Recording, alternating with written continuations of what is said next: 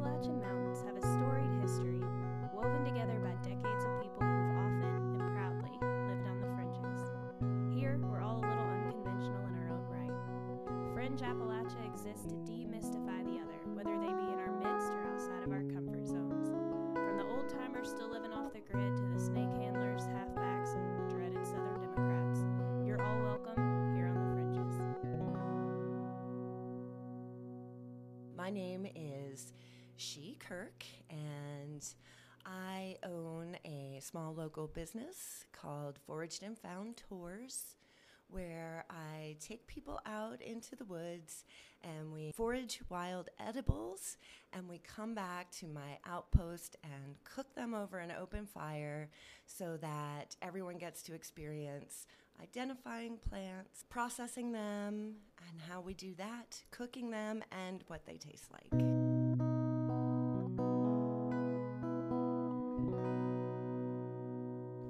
Talk a little bit about your family of origin and kind of how you ended up here on Grassy Creek. I moved to Boone, North Carolina when I was 12 years old. It was a very difficult point in my life. I had experienced some abuse, and family life was very hard at the time. And my mom decided we just needed to start over new. And she actually, this is the truth, closed her eyes and pointed to the map, and her finger landed on Boone, North Carolina. And Lucky pick. yes. And we started talking about it and started hearing all of these stories about Boone. And we were like, okay, this is a good choice. We're going to go for this and see what happens. And it was a difficult move for me at 12 to leave behind my friends and to have been in a junior high, middle school, and then find myself back into school with K through 8. And just moving from a bigger place to a small mountain town. But I quickly realized that I believe that the reason we came to Boone was because, for me, that I needed that I needed the nature and these mountains to connect with and to find and discover myself and my power and my voice and feel like I am connected to something powerful and meaningful, and it's these mountains.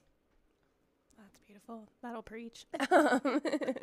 So I know this isn't one of my scripted questions, but can you talk about what we're drinking? Because I just feel like it'd be so cool and like scene setting to know what we're having. So she's going to tell us what we're drinking.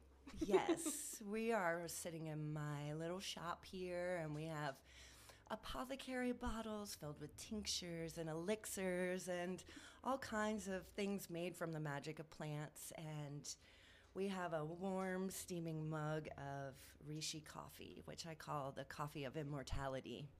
And it's made with Rishi mushroom that I wild harvested on property that I own in Green Mountain. And Rishi mushroom is found growing on our dying hemlock trees. The hemlock trees have something called woolly adelgid that's killing off our stands. And even though this is a very sad thing to see our trees disappearing, we're given this gift of this beautiful mushroom. You've probably seen them in the woods if you walk out there. They're shiny red, and they just look really otherworldly. And these, in Chinese medicine, are called the mushroom of immortality. And it's an adaptogen, which means that it helps your body regulate all of its functions. And it also just gives you this clarity of mind that I really enjoy taking it for. Like, I drink a cup of Rishi coffee every day, and I can really feel a difference that I'm perked up, and it has this wonderful earthy flavor to it and just adds this richness to the coffee. And it just seems very fitting in this little cottage shop. Yeah, and it tastes delicious. For the record, I also love how you committed to like the storytelling piece, like setting the whole scene. The commitment was great. Thank you. And also very Appalachian, which is so much a storytelling culture. I feel like sometimes I shock people with how many stories I have to tell to communicate. Like if I have a point, I'm like, let me explain this point through a story. So this one time when I was 12, I just appreciated your commitment. Okay, so I always do it all extra. yeah, you know? I like it. I think extra is just enough. I'm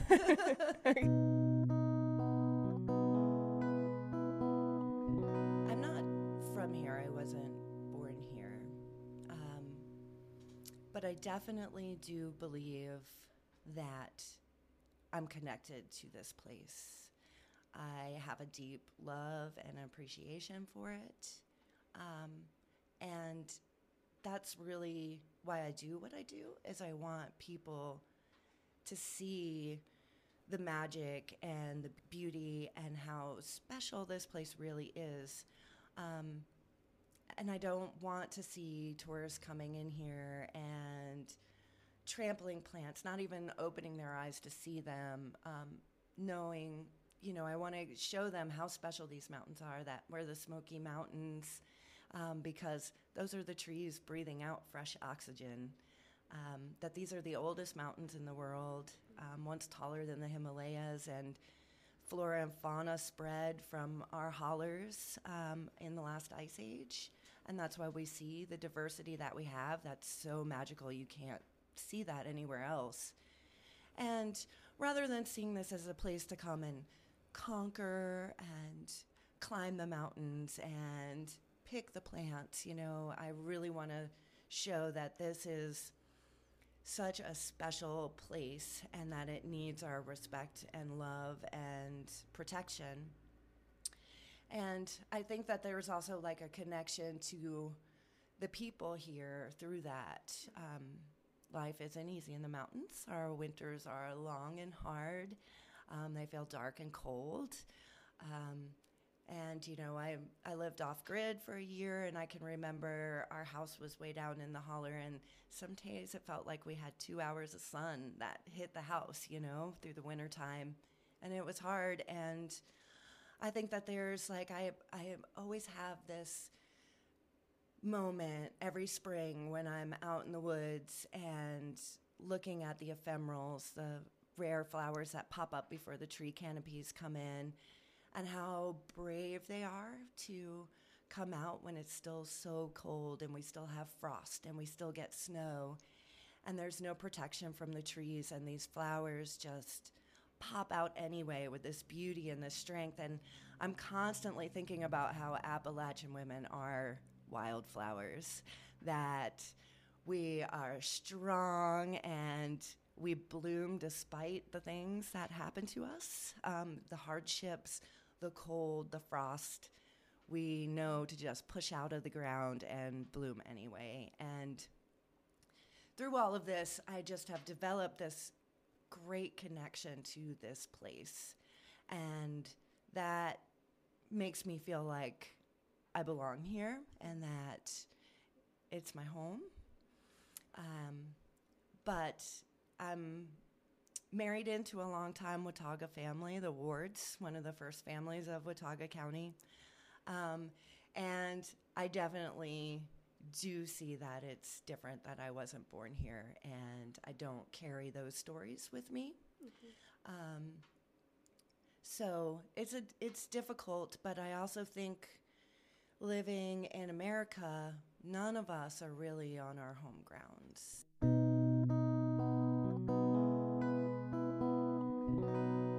So I would love to hear about what Appalachian stereotypes you think exist and whether they are true or untrue. Yes. Oh, I think having this business here right off of the Blue Ridge Parkway, where we know that many tourists are pulling off to get gas or supplies, they pass right by here. And one of the things that I hear a lot from people who are like, what is this weird little place and what's happening here? Is they're like, We're so excited to find a place that feels welcoming to queer people, people of mixed races and couples, and people do have this impression that it's very closed-minded here. And it makes some people who are visiting the area a little nervous, actually. I think that we are seeing a lot of people who grew up in Appalachia and have gone somewhere else, either for school or jobs, are wanting to come back, and they're bringing a lot of new open-mindedness and acceptance for people. And I think that's a really exciting thing to see happening in Appalachia. And that's been really neat, being here and being sort of this beacon of weirdness as you roll in off the parkway into Spruce Pine. And that's been really exciting and really interesting to see the way that we're breaking those stereotypes for people. Because here we did host the first Mitchell County Pride event last year in 2020 in June. And people from McDowell, Avery, Yancey, Mitchell, they traveled to come to it, and it was a lot of young people. And I think that that's important to make spaces for these younger people's voices in Appalachia, because they're the next generation coming up.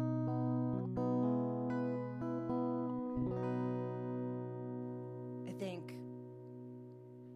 in a way that I became like sort of humbled.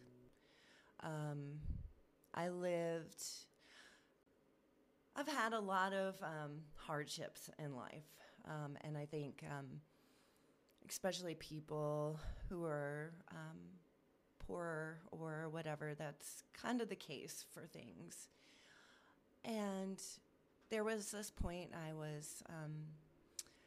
my marriage was ending, and a lot of that had to do with that my stepson passed away unexpectedly when he was 18 in his sleep. And marriages have like a 10% survival rate after you go through something like that. And we became part of that statistical number. When we were separating, things got pretty desperate, and my oldest daughter and I needed to find a place to go kind of quickly. And we were stuck, and of course it's hard to get help when you don't have a job, and I was a homesteading, stay-at-home mom for 8 years with nothing on my resume other than growing a big garden. And I found myself needing to live with an old high school friend on their family property, off-grid, in a very old house that we heated with wood that we went and got from the forest. And, just that alone was a full-time job. Oh, I'm sure. And things were hard, and we, kicked it off at the end of fall, making it through winter for the first time living off-grid. And I saw a whole different side of kids that I went to school with that grew up like that, with heating gravity-fed spring water and heating solely with wood and heating your bath water. And it gave me a whole new respect, because I can remember that there were kids who lived like that when I was going to school here. And I wouldn't trade that experience for anything in the world. And I think that living like that, it really changed so much for me. Like, I became so much more connected to the land, of knowing when those pipes freeze and I have to go out to the spring house and carry in every drop of water that we use. I mean, and it's interesting too, like, there are people who come here to voluntarily, stretch themselves and live off the grid. And then there's also people who, out of necessity, don't have access to as many things. And it's mine. I work with a lot of people all over the country in my job. And just talking about basic stats, like the median income here per person is like $25,000 a year, which blows people's minds. Like that's the average. And so is everybody, carrying water from the creek? No. But do some people have to? Like, yeah, they actually have to. And so just that, difference between, for some folks, it's like, yeah, we're going to go do that. We're going to go learn. It's going to be cool. And for a lot of folks throughout the history of here, it's like survival, Yeah, and that is a big difference. And I keep thinking about, what our average income is here, and then the average income of the tourists who travel here. Oh, yeah. Big difference. Yes. Just ask the property prices. They will tell the story. And, I feel like that's a difficult spot that I find myself in with what I'm doing is, yes, I want my community and my town and the people, my peers, I want us all to do well and thrive. I want to see our town grow, but I also want to hold on to what we've got that makes us who we are. And I don't want to see the locals priced down, like the whole gentrification thing, so I think it's really important to hold the balance. And, that's part of that connection that I'm doing with the plants and the people.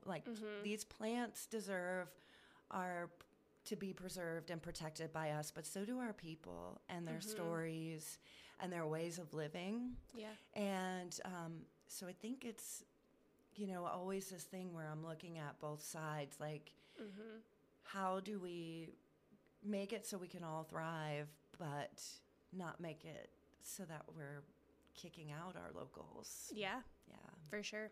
I keep saying this is such an interesting time to be here because I joke that we're 5 years behind, right? So everybody stopped having video stores except for us. And ours, and I can say this because I worked at Flick Video, all through high school and through most of college. I would drive home on the weekends to work at Flick Video, and everybody else stopped having video stores long before us.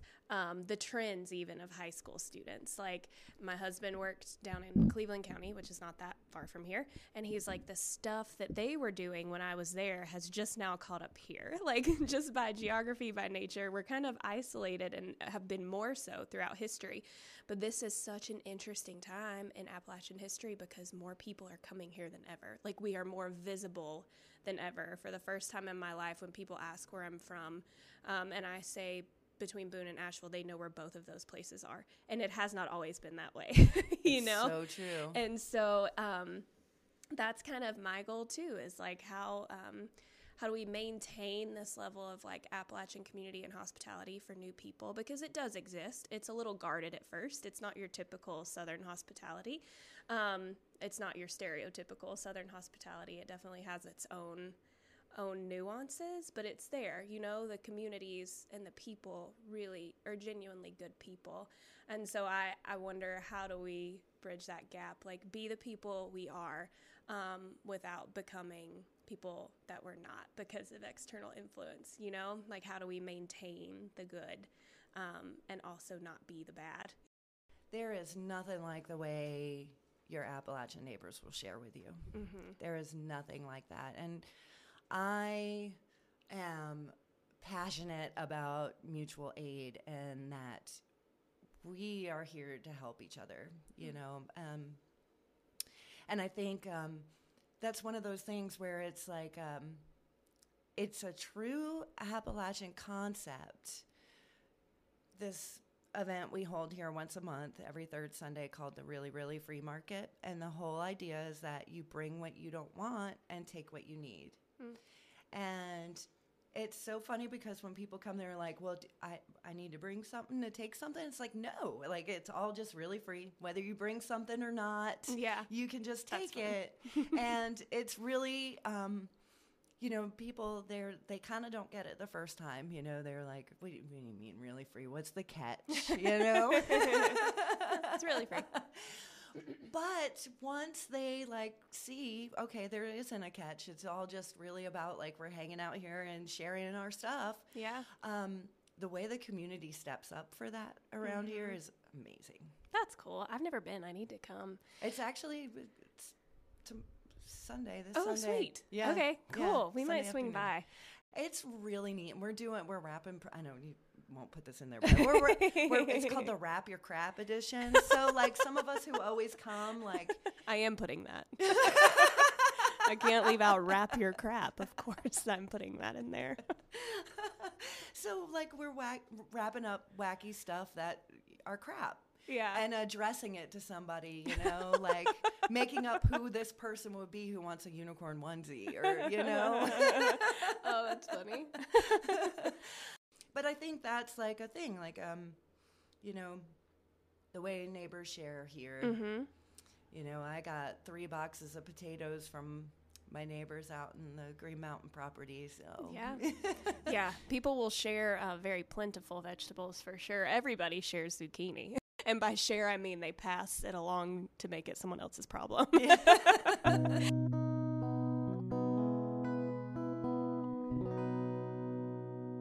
Have you ever felt on the fringes of the culture that you live in, and why?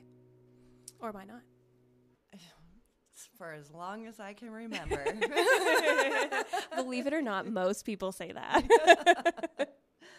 And, I think for the most part, I've been okay with that. And I think I've always found the other people like that too. Mm-hmm. And that's not that hard here. And, I keep thinking about, how lucky I am that I grew up here and that I had the friends that I had growing up. And most of us still talk to this day. And if any of us called each other up and said, I need some help, we'd be there. And that's just how it is, Yeah. And I know so many other people from other places, and they don't have those friendships. Mm-hmm. And even though we were all even so different from each other back then, we just knew that we were different from other people, and we had each other. And it still had that Appalachian determination to stick together and be there for each other. And I think, that's just a beautiful thing you learn growing up here. We can make fun of, our own holler way of living, but nobody else can. Same. And sometimes, too, with, like, there are certain aspects, now that our world's getting bigger and smaller all at once, and you hear about these Appalachian stereotypes like you were talking about of, like, closed-mindedness. And I've definitely experienced all that firsthand, probably participated in it plenty of times, I'm sure. And I find myself, too, because, like, these are my people. When I hear these, like, overarching or generalizing comments that are like, these people or that person is a bigot or hateful, I feel this immediate urge that's probably ingrained in me from being from here to be like, whoa, whoa, whoa, whoa, whoa, whoa, whoa, whoa, whoa. Do I agree with what they said? No. Do you know them? Absolutely not. Like, they actually, blah, blah, blah. Like, I feel this immediate urge to, like, defend people here, even if I don't agree with them, like, it's that deep. So I'm like, I can tell them maybe they should change how they say that. You can't, you may not. I do want to talk about 2 things that I think you will want to talk about, which are some of the most popular plants that come from our area, ginseng and ramps. So I would love to hear your commentary on those. Yes. Both of those plants are just so near and dear to my heart. Well, both of these plants are just such a big part of Appalachian culture. They're in our stories, they're in the history, and it's very interesting. Like with ginseng, if you ask a lot of families that grew up here, they have a long history of going out into the woods and gathering it, and most of them, through the families, they believe that because life was so hard here, that this was a gift from God to help them to survive and make it. And so families have been harvesting it for generations and generations. And it really is a very powerful medicine. But unfortunately, we are finding that it has been over-harvested and is becoming more and more rare. We are also have just some terrible practices because in Korea they love our ginseng because we have mica in our dirt, and our dirt is very rocky. So our ginseng grows all, gets that gnarly man shape and all gnarly, and in the cracks, little pieces of mica will be stuck in there. And so when they display these man-looking roots with limbs and twisted arms and everything, it's sparkling on the streets in this market. And so they just love our ginseng. And so what we're doing is we're shipping it all over there, and then it's being bought and processed, and we're buying it back. So that's way a lot of waste of natural resources just on shipping and traveling with all of this. Growing up here, and these plants become normal for us to see, and we don't realize how rare they are everywhere else. Yeah. And as I learned more and more about plants, I became involved in United Plant Savers. And there are a wonderful group of people, and I found a group in Tennessee, and it's called the Herb Hub through Appalachian Sustainable Development. And what I spent a couple of years doing is teaching people and encouraging people to start wild simulated ginseng growing on their property. Cool. That if you can, find a place where the ginseng wants to grow, you can put the seed down, leave it alone, and even though you put the seed there, it's still going to grow like wild ginseng does. You're not prepping the beds, you're not giving it extra nutrients, you're just letting it do its thing because it really just grows so wonderfully here. You let your plants grow, you just leave them alone. After about 3 years, you can start harvesting the leaves. You just pick them, you can send them to the Herb Hub. They'll process them, and they give you fair market value, like it was wild grown, to encourage people to do the wild simulated. Then in about 5 to 7 years, you can start harvesting the root. The Herb Hub will also help to process all of that and sell it off for you and give you fair market value for it. Cool. So I've been encouraging people that if you want to see ginseng continue, that it's really important that we take these steps to get these plants growing and leave our wild plants alone to let them recover a little bit. And it's been a very interesting conversation to start with local people because they don't want to stop harvesting it.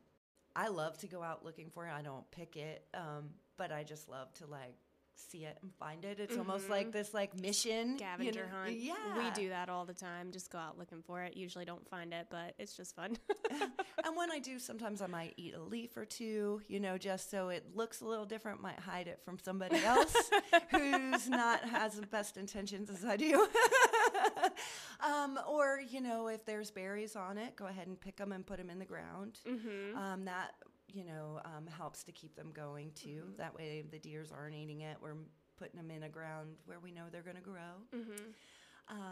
So things like that, I like to have these conversations with people, like how do we tend wild patches and encourage them to grow and keep them safe. And there's a woman, Lauren Quisenberry, and she's a local Appalachian woman, and she's done a lot of work with talking to locals and changing the way we're approaching this plant because we are seeing that these things will disappear if we don't consciously think about what we're doing. But it's been a beautiful opportunity. I love going with people and showing them Mm-hmm. what's growing on their property. I encourage everybody, if you have land, to think about putting out some seed just to encourage these plants. And it can help people out. I say it's kind of like a retirement plan because they need to grow for such a long period of time. Yeah. But it's a great way that we can help ourselves and these plants if we work consciously to preserve them. Another big conversation is about ramps, and I love them. There is nothing like taking that first ramp out of the ground and biting it fresh in the spring. It's like you can feel the molecules inside your body like coming to life. Right? Yep. We call it spring tonic in my house. Yes. And that's what I was going to get to is like it does actually have this tonic effect of waking up your blood. Yep. But again, we're seeing our ramp stands slowly deteriorating. And the way that I explain it to people, I do, this past year I did a ramp hike for people on the property of some local people, a long-time family in the Yancey County area, and they have huge amounts of ramps on their property and always have. But even, people with these huge amounts, they're seeing less and less because it's really important to talk about the life cycle of a ramp and that they're not just a normal onion. They're actually like in the lily family and they have this long life cycle.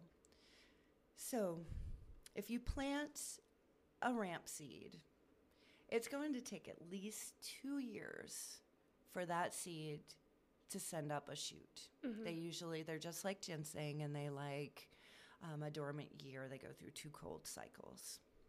And then it takes about another 5 years for that plant to flower, which means that it takes 5 years for that plant to produce another seed.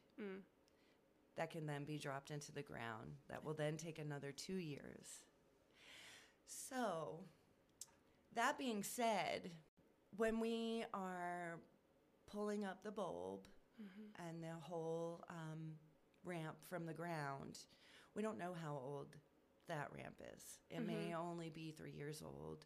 It may be 7 years old and ready to flower and send out more seed. You can look, and if it has 3 leaves, it usually means it's an older one and that it may flower that year. So what I encourage people to do is to cut them off at the ground level and leave the bulb because the bulb will send back up new leaves, and that bulb is still the same amount of years old in there. And even better yet, if we just take a leaf off of every plant that we see, that's also going to help. We're leaving the bulb and everything. And in all honesty, the leaf part actually has more of the ramp flavor than the bulb does. The bulb is a little sweeter, which is what people like about that. And, and of course, I tell people, if these ramps are on your property, the way you want to harvest them is up to you. But if you're going to a public space and that there are ramps there, we need to be more mindful because with such a long cycle for them to reproduce, when we're just pulling them out of the ground, they're going to disappear. They can't reestablish themselves fast enough. So that's one of the really important things. I make an amazing ramp pesto out of just the leaves, and I love to have people taste it and say, there's no bulbs in there at all. Yeah. This is just the leaves. Cool. And, another thing that we can do to help ramps is when you see people selling them on the side of the road, one of the things that I do is I stop every time. I buy 2 bundles, and any that still have the bulbs, I replant on my property. And I've established over 2 years, there's a pretty good patch Yeah. going from just sticking them back in there. That's just a nice way that I know where I have my spot of ramps to go to. So Yeah. I like really try to encourage people, like, if you like ramps, you know, this is something you can do so you have your own patch on your property to harvest from. Yeah. And to just be respectful and mindful of the public spaces where they are, and having them there for other people to experience. Because I don't want to imagine a world where there are no ramps in the spring. Yeah. You know, again, that hunt and for branch lettuce and Yeah. for that kilt salad. Oh, Oh, yeah. I haven't thought about that in a while. That actually sounds really good. Another big thank you to our guests today. Y'all come back next time for more Appalachian anecdotes and insights, and we'll see you later.